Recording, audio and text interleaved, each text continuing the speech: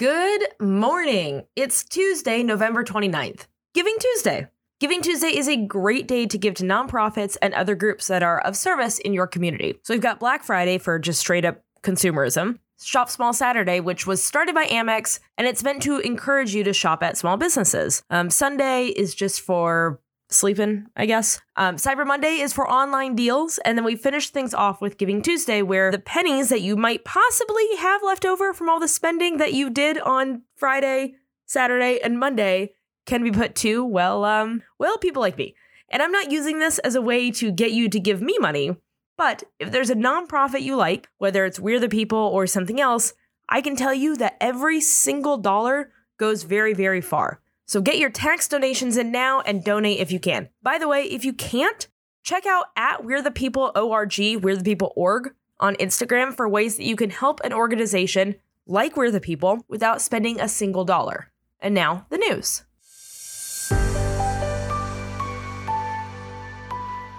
Hey, do you have your passport? Okay, great, because we're headed over to China. What a dumb joke that was. And yet, what I think I did was really great. Anyway, this is a serious story. In China, President Xi, who just last month was granted powers that gave him the potential to basically be president for life, is getting essentially unprecedented pushback with China's zero COVID strategy, the springboard for larger scale protests in search of democracy. And when I say essentially unprecedented, China hasn't seen protests like this since the 1989 pro-democracy protests led by students in Tiananmen Square. If you're not familiar with these protests, you are likely familiar with the photo of a man known only as the Unknown Rebel or Tank Man as he stands in front of a line of tanks with a hand out to stop them. He was later removed and the tanks moved forward. In all, those protests, which began on April 15th and ended June 4th after the government declared martial law, have an official death toll from the communist government of 500 people. The Chinese Red Cross originally put the number at closer to 2,600, but then took the number back once the government said, hey, we would prefer that you don't do that. That number is probably pretty close to accurate, though, as the Swiss ambassador gave a number close to 2,700. That death toll has actually been looked at a lot, and right now most estimates put it between 2,700 and 3,400. We may never know the number of people that were killed in those protests.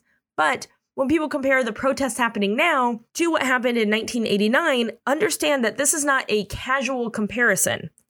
Also, when people protest at all in China, remember that dissent of any kind is quickly quieted by the government. A lot of protesters are first-time protesters, and what they're doing is incredibly brave. This current round of protests grew after an apartment fire killed 10 people last week. It's widely believed that residents couldn't leave the building, even as it was on fire, because of COVID restrictions. Protesters on the street are now calling for the resignation of Xi and the end of the Communist Party. And what they're doing carries a lot of risk. The protests alone could be seen as sedition and punishable by prison time. On the streets, dozens of protesters have already been taken away in vans and buses, with the government scrubbing the internet of video of the protests. This is an evolving story that we all need to be paying attention to. When we know more, we'll know more. Okay, still got that passport? Great. To Iran we go. This one's also a serious story. Plain sounds aside, how dare you? In Iran, protests continue over first the death of Mahsa Amini and then the continued execution of protesters. So yesterday I talked about what's happening in Qatar as it relates to the LGBTQ community. But remember that this World Cup, or Cup as many serious journalists refer to it as, is the first one that's ever been played in the Middle East. Also, remember what I said yesterday. Sports are inherently political. They just are. So here's what's happening in Iran. The families of Iran's World Cup team have been threatened with imprisonment and torture if the players fail to behave in the upcoming match against the United States. Why?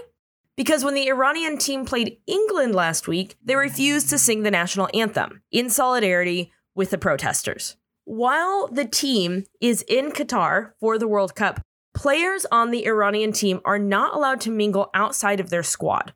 And there are Iranian security guards there to make sure that everybody stays in line. If you're not watching the World Cup, a great way to think about it in terms of like business and also the way that the players mingle would be something like the Olympics. We've got players coming from all over the world to this one place. So a ton of money is coming into this country. Also, players are meeting each other, or they are friends, have known each other for a while. They came up together in different leagues, different teams from all over the world.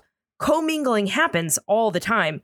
But this Iranian team is not allowed to do any of that. Now, here in the States, the United States Soccer Federation briefly, one time changed the Iranian flag on social media by removing the emblem of the Islamic Republic in support of the protesters.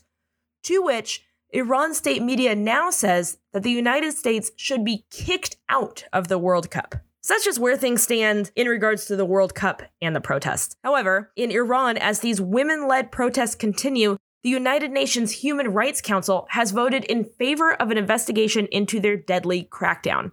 Now, official numbers are hard to get, but according to the human rights activist news agency, at least 481 protesters have been killed, with 18,170 others detained.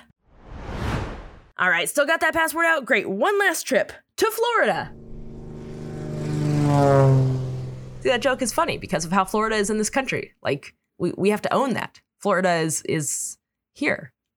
Anyway, because those two stories were very serious, let's end on this. A woman in Florida is suing Velveeta Cheese because their single-serving cup of microwavable mac and cheese says it'll be ready in 3.5 minutes, but that is just how long it takes to microwave. The whole process takes longer. And she didn't say how much longer it takes, but let me tell you, I'm not ashamed. I've made them before. Not like recently, but not that. Actually, now that I'm thinking about it, not unrecently. Anyway, the point is, it's like a minute, maybe more. But the suit is for $5 million in damages and will cover customers in 10 states who bought the mac and cheese. And that's it. That's the news. Well, that's not all the news. That's some of the news. There will be more news tomorrow.